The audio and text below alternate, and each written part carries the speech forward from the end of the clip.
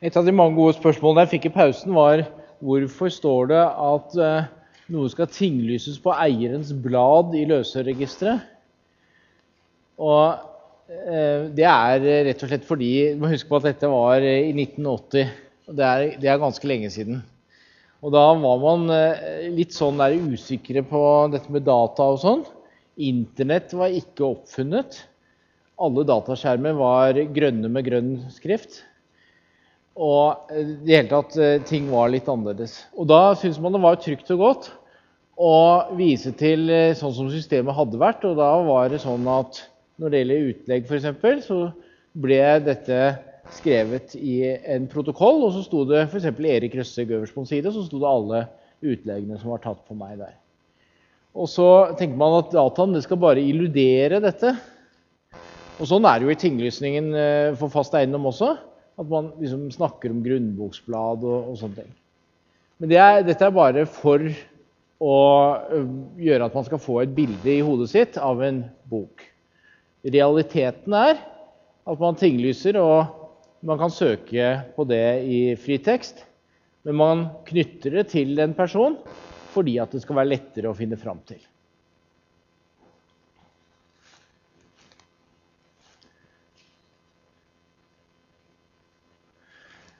Vi har nå sett på utskiftningsproblemet, altså hva som er lov. Men disse utskiftningsproblemene skaper også særskilte rettsvernspørsmål. Og det er det vi skal gå og se på nå. Og jeg har allerede sagt at en som får en ny underpanterett i dette, vil ikke ekstingvere etter godtroloven. Men hovedregelen om godtroerverv, den praktiske hovedregelen om godtroerverv i forbindelse med tingsinnbegrepspant, er at når du kjøper noe av et tingsinnbegrep, og du ikke har grunn til å tro noe annet enn at selgeren har lov til å selge, så ekstingverer du etter godtroloven. Det er ikke noe unntak når det gjelder godtroloven her. Panthaver kan ha sagt, tatt skritt i inndrivelse og sagt, nå får du ikke selge noe mer. Hvis butikken eller hva det nå er likevel selger noen ting, og du får det i hende i god tråd, så ekstingverer du. Så reglene i 3.7, de er sånn sett rettet mot pantsetter. Hva har han lov til å gjøre og ikke lov til å gjøre? Alminnelige folk behøver ikke å bry seg så veldig mye om dem. Og godt er det. Så regelen står fast, sånn som den nesten alltid er, at vi kan stole på det vi kjøper i god tro og får besittelsen av.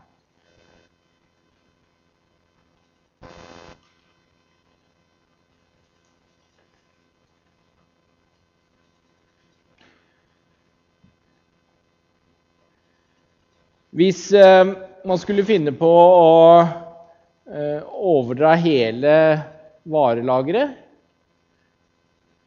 til en annen, så kunne vel noe tilsvarende tenkes, hvis det er besittelsen. Men en annen varelagerpanthaver da, vil ikke få besittelsen og vil ikke kunne påberope seg godtrolov. Så vi får bare variere eksemplene, sånn at vi tenker, er det besittelsesovergang her, eller er det ikke? Og det er avgjørende for rettsvernet, hvis man bryter reglene i 3.7 og så videre.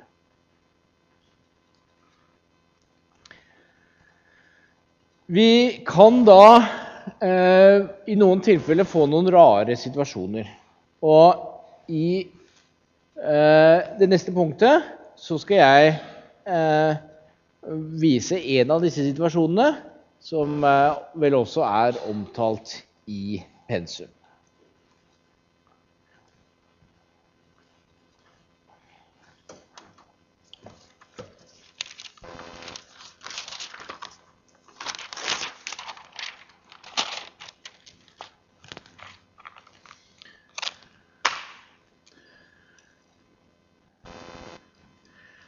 Her boet, og det et varelagerpant innenfor boet.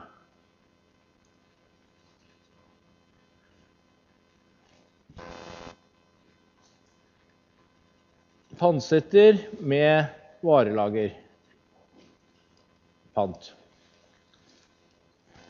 Og så du her og kjøper en ting ut fra dette varelagerpantet.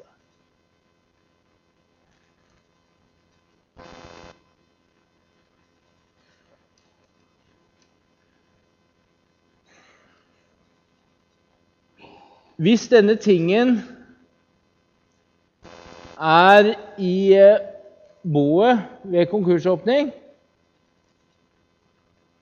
så hovedreglene etter rettsvern i konkurs, som dere vel bare har hørt nok så en passant enda. Hovedregelen at da kan konkursboet beslaglegge den. Men det finnes en del unntak, og et unntak som mange mener gjelder i det tilfellet hvor den ligger klar til avhenting for kjøperen. Og det tenker vi oss nå. Klar til avhenting. Da kan kjøperen hente den der.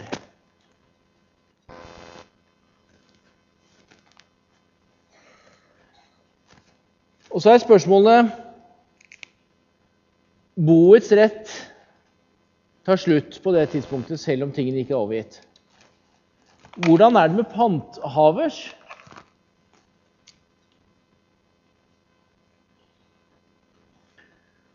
Ja, da vet vi at poenget ikke om man har rett til å hente den i konkursboet, eller har rett til å hente den i det hele tatt. Poenget om den overgitt.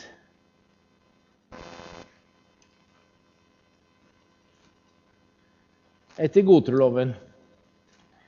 Så hvis panthaver sier, etter 3.7 for eksempel, sier at man ikke har lov til å selge her, og har rett til det, så vil selgeren kunne, for så vidt i forhold til konkursbo, kunne hente tingen. Men i forhold til panthaver, så den ikke trygt før han faktisk har hentet den. Panthavers rett går med andre ord noe lenger enn konkursboets.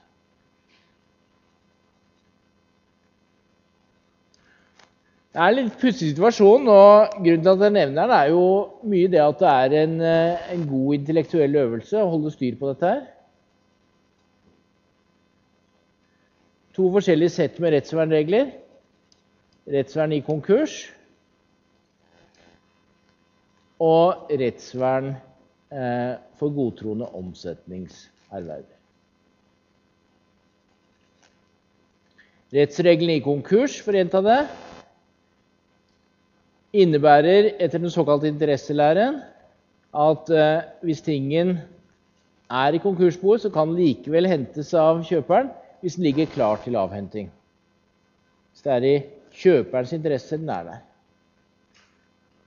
En panthaver kan legge sin klamme hånd på den, i strid med kjøpers interesse, så lenge tingen ikke overgitt og tingen ekstinguert.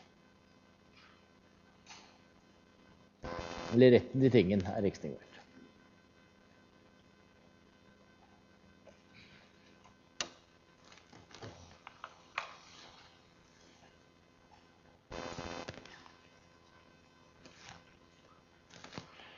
Så svaret der, det ganske greit. Ja. Og så skal jeg ta en annen øvelse som jeg tror kanskje kan være til hjelp for noen. Og det hvordan man skal anvende først i tid, best i rett på gjenstander som inngår i tingsinnbegrep. Jeg vet ikke hvor mange som nå har fått lest Rettstidene 2013-60. Jeg har vist til den atskillige ganger, Jeg synes det en ganske morsom dom da. Men her det en annen ting vi skal se på. Det var den med den traktoren, hvor det var tatt salgspant uten rettsvern, og så var det spørsmål om det sto seg mot tingsinnbegrepspant i motorvogner. Og hvis man ser på partenes prosedyre der, så påberoper traktorpartiet seg først i tid, best i rett. Jeg må si at jeg stusset litt over det. Hva det som først, og hva det som best i rett her? Og hvem det som må ekstingvere? Nå ble ikke denne dommen løst på ekstinksjonsgrunnlag. Den ble løst ved at man tolket panteloven. Men det foranleder ikke i hvert fall at jeg begynte å tenke på dette, og de tankene vil jeg gjerne dele med dere, fordi jeg tror det kan være nyttig i konflikter man kommer bort til.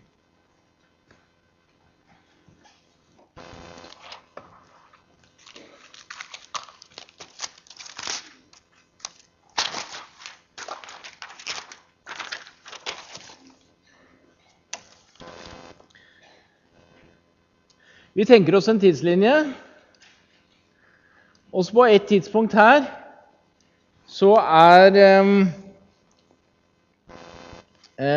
inngått en avtale om tingsinnbegrepspant. TI-pant står for tingsinnbegrepspant.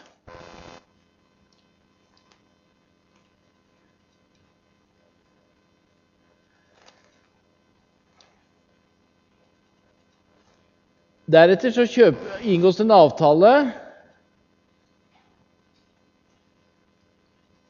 om en ny ting.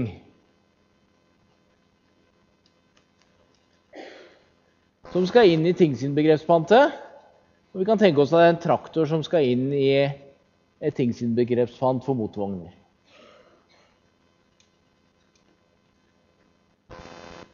Og da det lett å tenke seg at avtalen om tingsinnbegrepspantet først, mens kjøpsavtalen senere, ikke sant? Jeg tror at det ikke kan være en rett tilnærming. Jeg tror det man må si at først når den traktoren eller hva det nå for å bli levert her,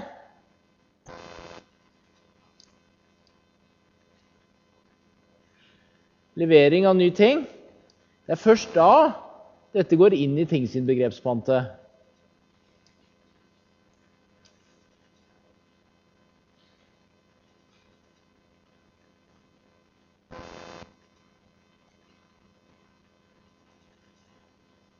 Inngår i tingsinnbegrepet først her.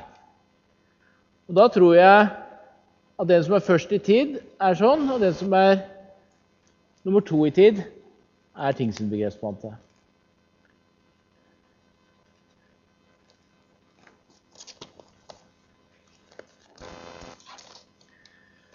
Det gjør det klart at hvis det konflikt mellom rettighetene, så det altså nummer 2 som må ekstingvere.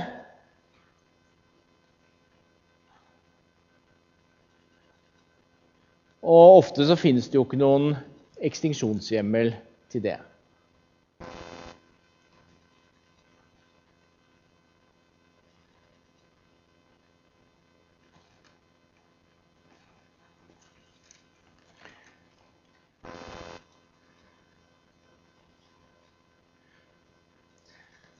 Hvis vi knytter dette til paragraf 1.13 i pantloven,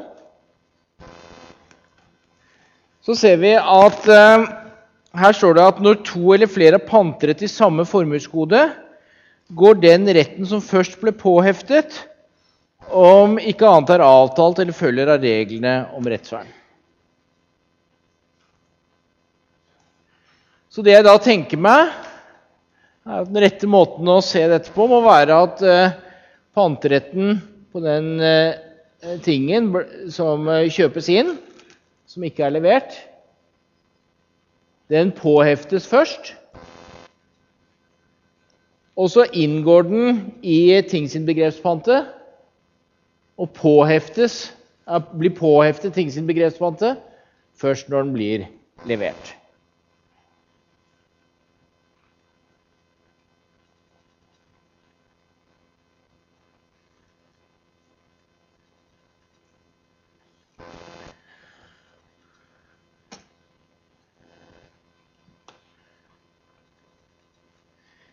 Dette stemmer bra med sånn som man har avgrenset tingsinnbegrepspante. Men det har man gjort på en måte som skal gjøre at det ikke blir konflikt, sånn at vi slipper å tenke på først i tid, best i rett. Men akkurat hvordan man gjør det er det samme, så lenge resultatet er det samme.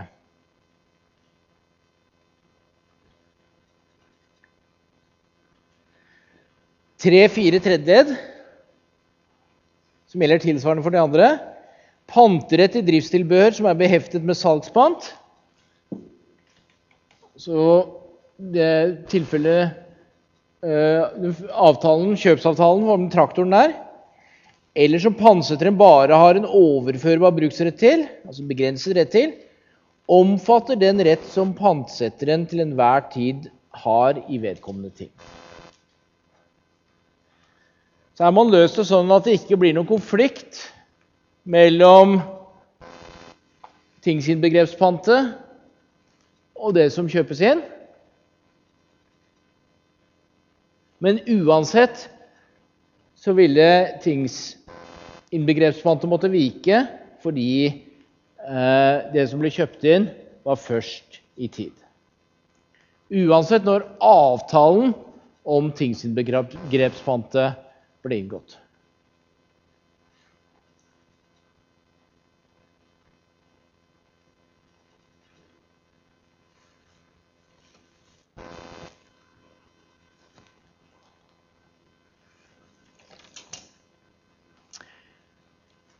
Dette blir litt greiere når ting er på vei ut av tingsinnbegrepspante.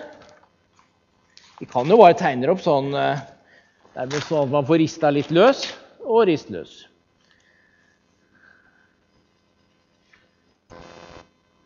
Her er tingen i boet.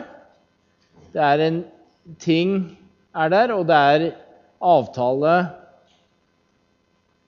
om tingsinnbegrepspante som omfatter. Så litt senere så selges tingen til tredjemann.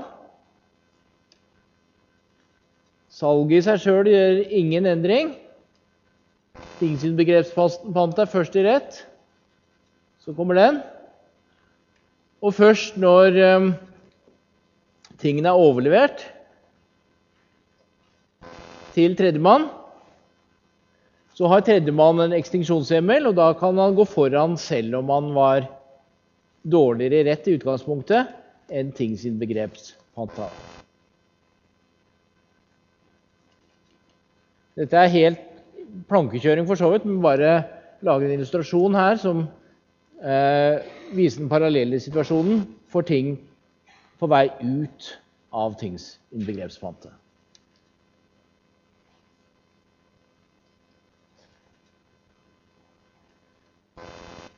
Avtale om tingsinnbegrepspant. Tingen er i varelager eller hva det er for noe. Den selges. Det blir erverver nummer 2. Han må kunne påberope seg en ekstinksjonsregel, og det kan han gjøre når han har fått tingen overlevert. Da kan han påberope seg godtrå-loven.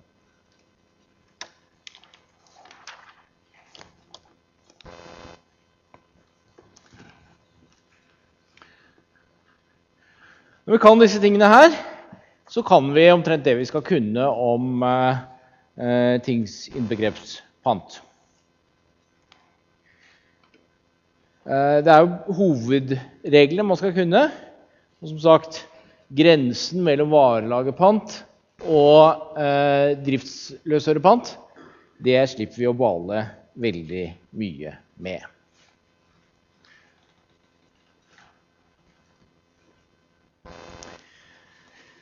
Så går vi løs på et nytt tema, panterettens legalitetsprinsipp. Dette en vanlig betegnelse. Jeg synes jo den litt for svær, ja, altså litt for flott. Vi driver jo ikke med prinsipper og sånn, vi vet du. Vi liksom ned på jorda med alle 3 beina jurister. Vi driver ikke med noe sånne høytravende ting. Men man har forsøkt å tilnærme seg dette med panterett litt prinsipielt i panteloven. Og skal vi få tak i karakter og hovedregler for panteretten, så må vi også få tak i dette. Jeg nevnte innledningsvis så vidt regelen i pantelovens paragraf 1.2. Det den vi skal se nærmere på nå, egentlig.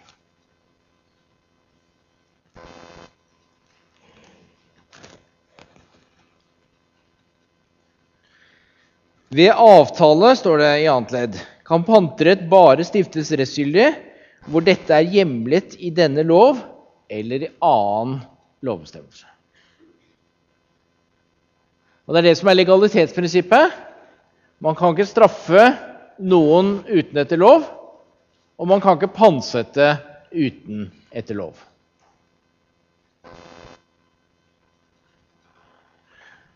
Og når vi vet at panteretten det en avtale mellom skyldneren, pansetteren og panthaver som går utover alle de andre kreditorene i konkursboet, altså en tredjemannsavtale til skade, da skjønner vi hvorfor dette krever lovhjemmel. Det var riktig nok sånn at man godtok panteavtaler lenge før man hadde lovhjemmel, men da man først skulle systematisere dette, så var det naturlig å si denne regelen. I 1.2 første ledd så står det at reglene i denne lov kan fravikes ved avtale, med mindre annet bestemt eller fremgår av sammenhengen.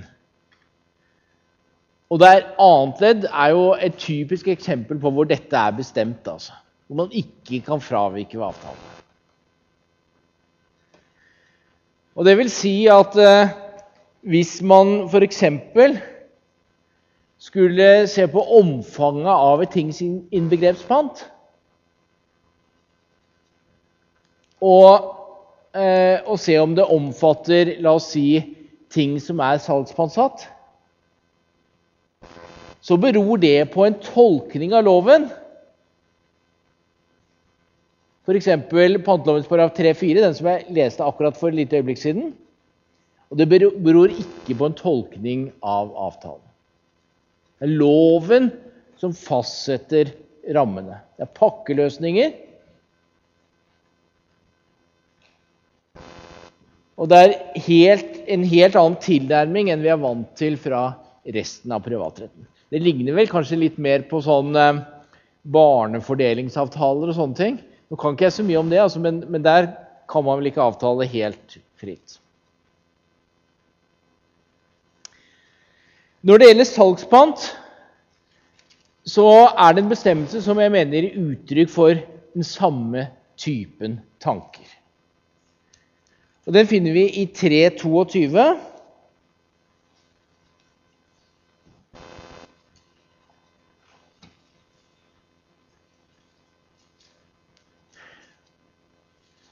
Og det man prøver å gjøre der, å si det at det en del ting som ikke kaller seg salgspant, men der vi bruker de restriktive salgspantreglene likevel.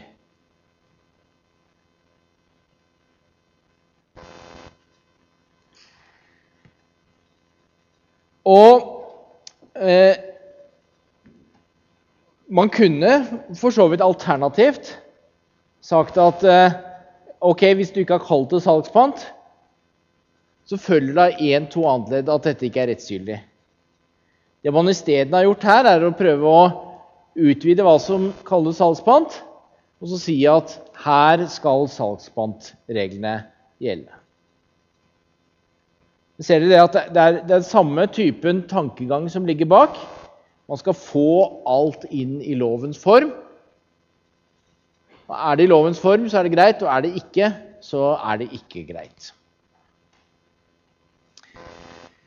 322 første ledd har selgeren eller den som har ytet innkjøpslån forbeholdt seg eiendomsrett til salgsningen inntil kjøpesummen eller lånet er fullt betalt, eller rett til å ta salgsningen tilbake ved betalingsmislighold, skal forholdet anses som en avtale om salgspant.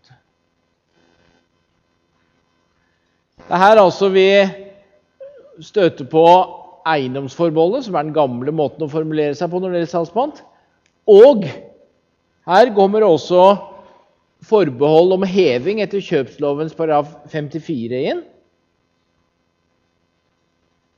Det skal anses som en avtale om salgspant, en rett til å ta tingene tilbake.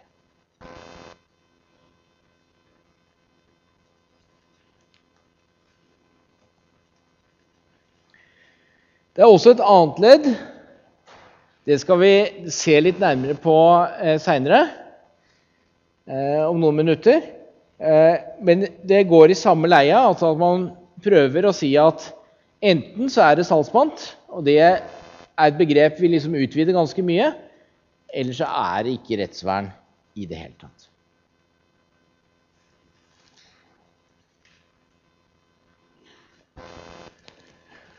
Poenget med dette, det er å skape orden og system. Man skal slippe å for eksempel, hvis det er flere panteretter etter hverandre, ordne panteretter etter hverandre som har litt forskjellig omfang. Tenk på tvangsaksjon om fast eiendom. Da kan man tenke seg at det var tilbehør med i noen av pantsettelsene, men ikke i andre.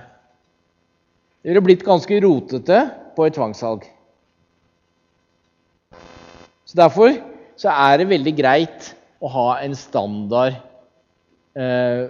form på pantsettelsene. Skaper oversiktlighet og system. Noen ganger er det også et policy-element her. Man ønsker for eksempel at man skal pantsette ting som hører sammen under ett. For på den måten så kan det jo selges under ett med tvangssalg, og på den måten kan det innbringe mest mulig. Det virkelig store eksemplet på dette er skip, som jeg bare nevner. Der må man pantsette så å si alt ombord og alle deler av skipet for at skipet skal kunne selges som en driftsenhet og ikke selges som deler. Så poenget er altså orden, system og en del policy-betraktninger. Den positive siden av dette, det er at vi får altså noen klare kategorier, og vi vet hva vi har å forholde oss til. Speilvendingen, altså i negative betydning speilvendingen, det er at det er en del rettigheter som har den funksjonen at noen får en særrettighet i konkurs som ikke står seg fordi de ikke har hjemmel i panteloven.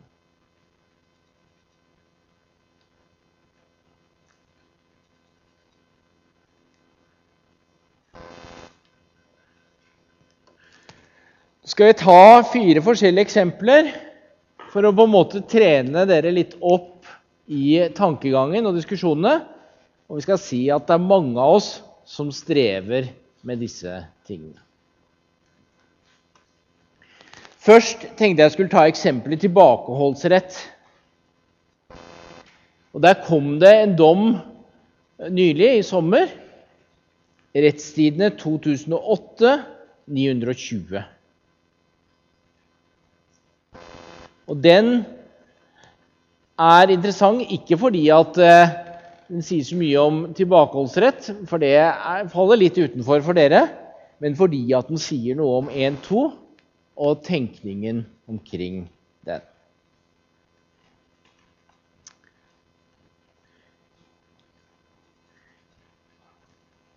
Tilbakeholdsrett, det ligner på panterett, fordi at når noen har et krav mot meg, og skal levere meg en vare, så vil de ofte kunne si at hvis du ikke betaler, så får du ikke denne varen.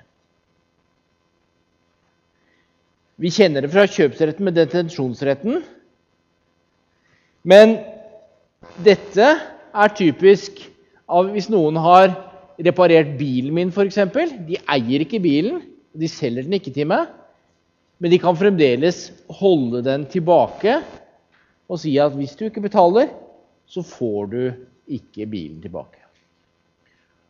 Og det blir en særrettighet også i konkurs, for denne rettigheten kan jo gjøre gjeldende mot konkursboet mitt.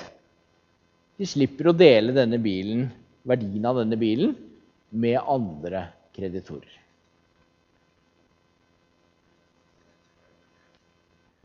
Det står ingenting om tilbakeholdsrett i panteloven. Men her har Høyesterett sagt, og det var godt etablert også på forhånd, at det finnes en ulovfestet rett av dette slag. Ulovfestet tilbakeholdsrett. Og det blir stadfestet i denne dommen.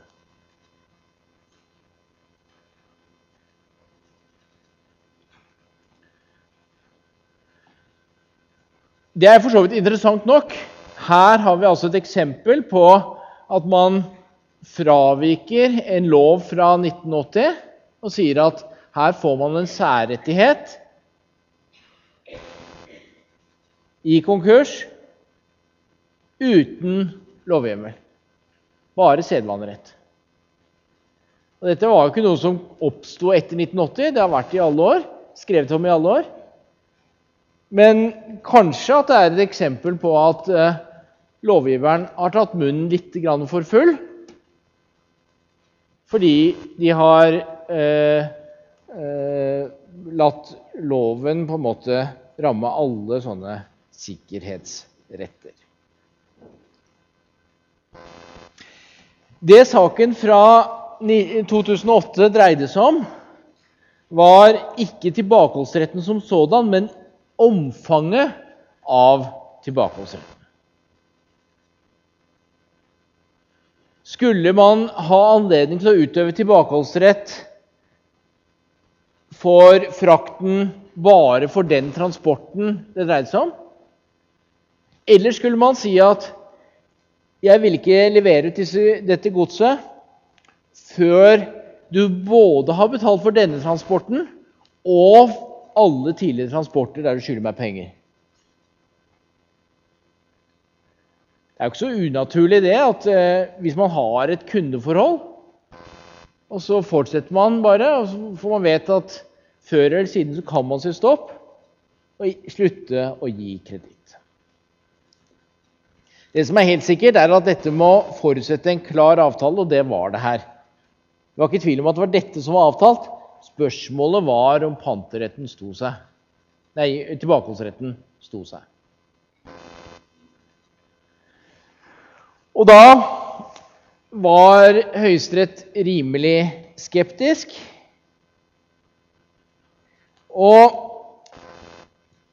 det de sa var at her var det konflikt mellom flere rettigheter. Og selv om tilbakeholdsretten står seg i konkurs, så behøver den ikke å stå seg i konflikt med andre rettigheter. Så man kunne ikke utøve tilbakeholdsrett for krav etter tidligere transporter. Nå gir ikke jeg Speditørforbundet råd vanligvis, men hvis jeg skulle gjort det, så tror jeg ville gitt dem følgende råd. Oi, sånn.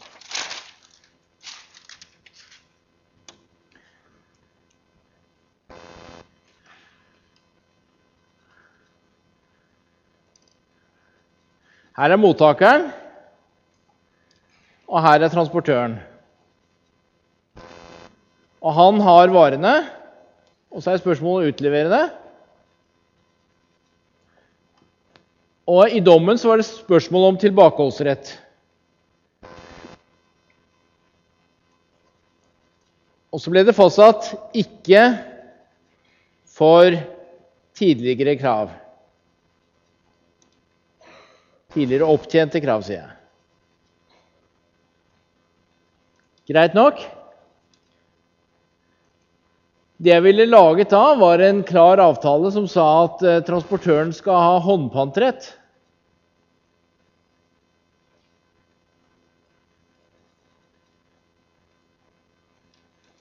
Skal ha håndpantrett i godset. For det har jo hjemmel i panteloven. Pantelovens paragraf 3.2, det husker jeg, alt vi har snakket er unntak fra håndpanteregelen, men den er der. Og vilkårene for håndpanterett er vel til stede. Transportøren har tingene i sin besittelse, og kan si at med mindre kravet blir innfridd, så leverer jeg det ikke tilbake. Det er rettsvern. Det er ikke noe vilkår for håndpanteretten at mottakeren av godset en gang skal ha hatt det i hende. Poenget er at håndpanteretten har bedre rett enn mottakerens rett.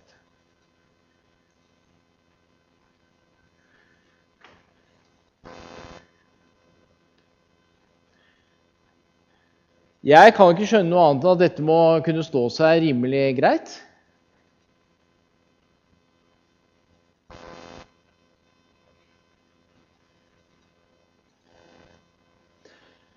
Men så sier dommer Utgaard at hvis man skulle ha tilbakeholdsrett, og det må det samme gjelde håndpanterett da, i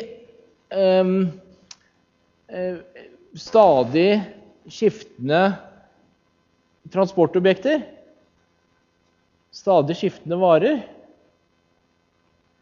så vil jo det ligne på et tingsinnbegrepspant. Og det er det som er kjempeviktig i denne sammenhengen, som sier at ja, men tingsinnbegrepspant, der har man jo sagt i pantelovens paragraf 3-4 følgende hva som er tillatt. Og dette kan jo ikke være tillatt da.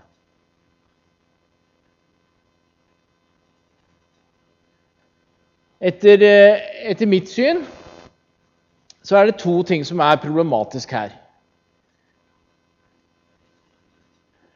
For det første, i hvert fall når det gjelder håndpant, så er det klart at man kan ha håndpant i skiftende ting så lenge man holder dem bort fra pantsetteren. At han ikke får rådigheten.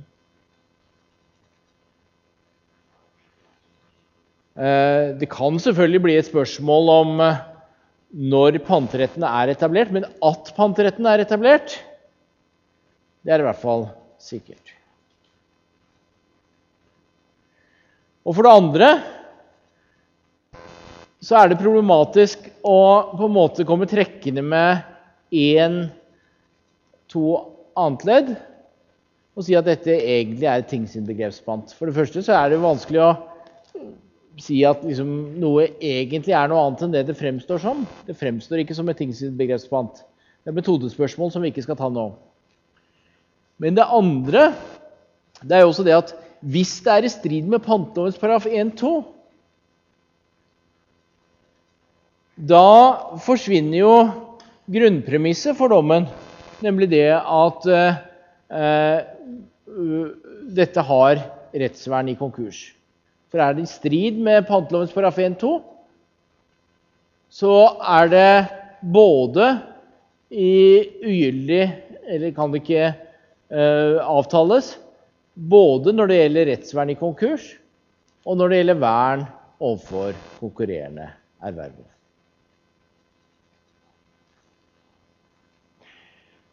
Så denne dommen fra 2008, den skaper nok flere problemer enn den løser. Den er imidlertid et veldig godt eksempel på at man bruker pantelovens 1-2 annet ledd for å på en måte si at hvis man ikke har hjemmel i panteloven, så kan pantet ikke etableres. Og så gjør den unntak for tilbakeholdsrett generelt på ulovfestet grunnlag, men gjør ikke unntak for tilbakeholdsrett for vederlag opptjent ved tidligere transporter.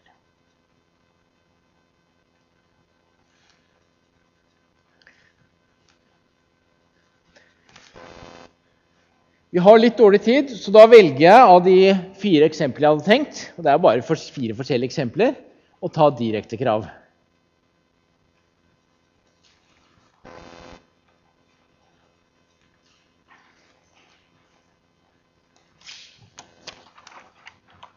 For dette direkte krav er noe dere har hørt mye om, og er rimelig fortrolige med. Og for å unngå enhver sammenligning med HASB-greia, så kaller jeg det X, Y og Z her. Hvor X selger til Y, og Y selger til Z. Ikke sant? Og direkte krav vil da være at Z kan gå direkte på X. Det problemet har en kontraktsrettslig side, nemlig hvordan kan Z saksøke X som man ikke står i et kontraktsforhold til? Det er vel det man har vært mest opptatt av i obligasjonsretten. Det jeg skal si nå, eller poengtere nå, er at dette også har en tingsrettslig side. For la oss si at Z har et mangelskrav, og Y har et mangelskrav. Så hvis man skulle ikke ha direkte krav, og gå liksom fra X til Y og fra Y til Z, og Y er konkurs, så ville Y kreve erstatning på, la oss si, 100 fra X, og så ville Z kreve erstatning på de samme 100 fra Y, men da ville Y si at jeg er konkurs på, jeg betaler bare med dividende, 5%, og fortjenesten blir da 100 minus 5 er lik 95.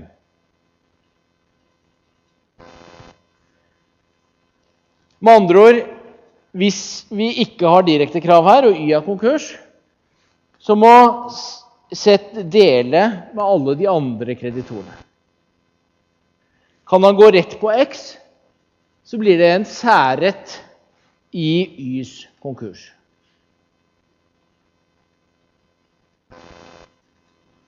Ser dere det at direktekravsproblematikken ikke bare har en kontraktsrettslig side, men har en tingsrettslig side også. En panterettslig side. Etter regelen i pantelovens 1-2 annet ledd, så skulle dette kreve lovhjemmel.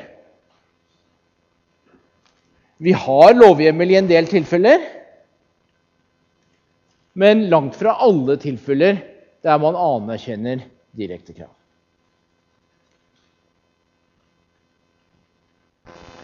Dette er et annet eksempel på et tilfelle der jeg tror man har et lite problem i forhold til pantelovens 1-2 annet ledd. Jeg tror jeg har fått illustrert for så vidt poenget mitt at denne bestemmelsen er vidtfavnende og problematisk. Og jeg ber dere bare, når dere fortsetter å lese tredjeavdelingspensum, være litt på utkikk etter mulige problemområder her. Dere vil finne mange, og ikke minst når dere leser obligasjonsretten, der vil dere finne enda flere. Da har vi kommet til veis ende. 2 ting. På bloggen for disse forelesningene, som står vist til fra semestersiden, så vil jeg legge ut et evalueringsskjema. Jeg vil veldig gjerne ha tilbakemelding. Og for det andre, selv om forelesningen er ferdig, så er jeg tilgjengelig for dere Det er bare å sende meg mail, eller ringe meg, eller komme oppom, eller hva du vil. Veldig hyggelig å få spørsmål fra studenter. Jeg har enda til gode å finne et som jeg synes er forferdelig dumt. Takk for nå.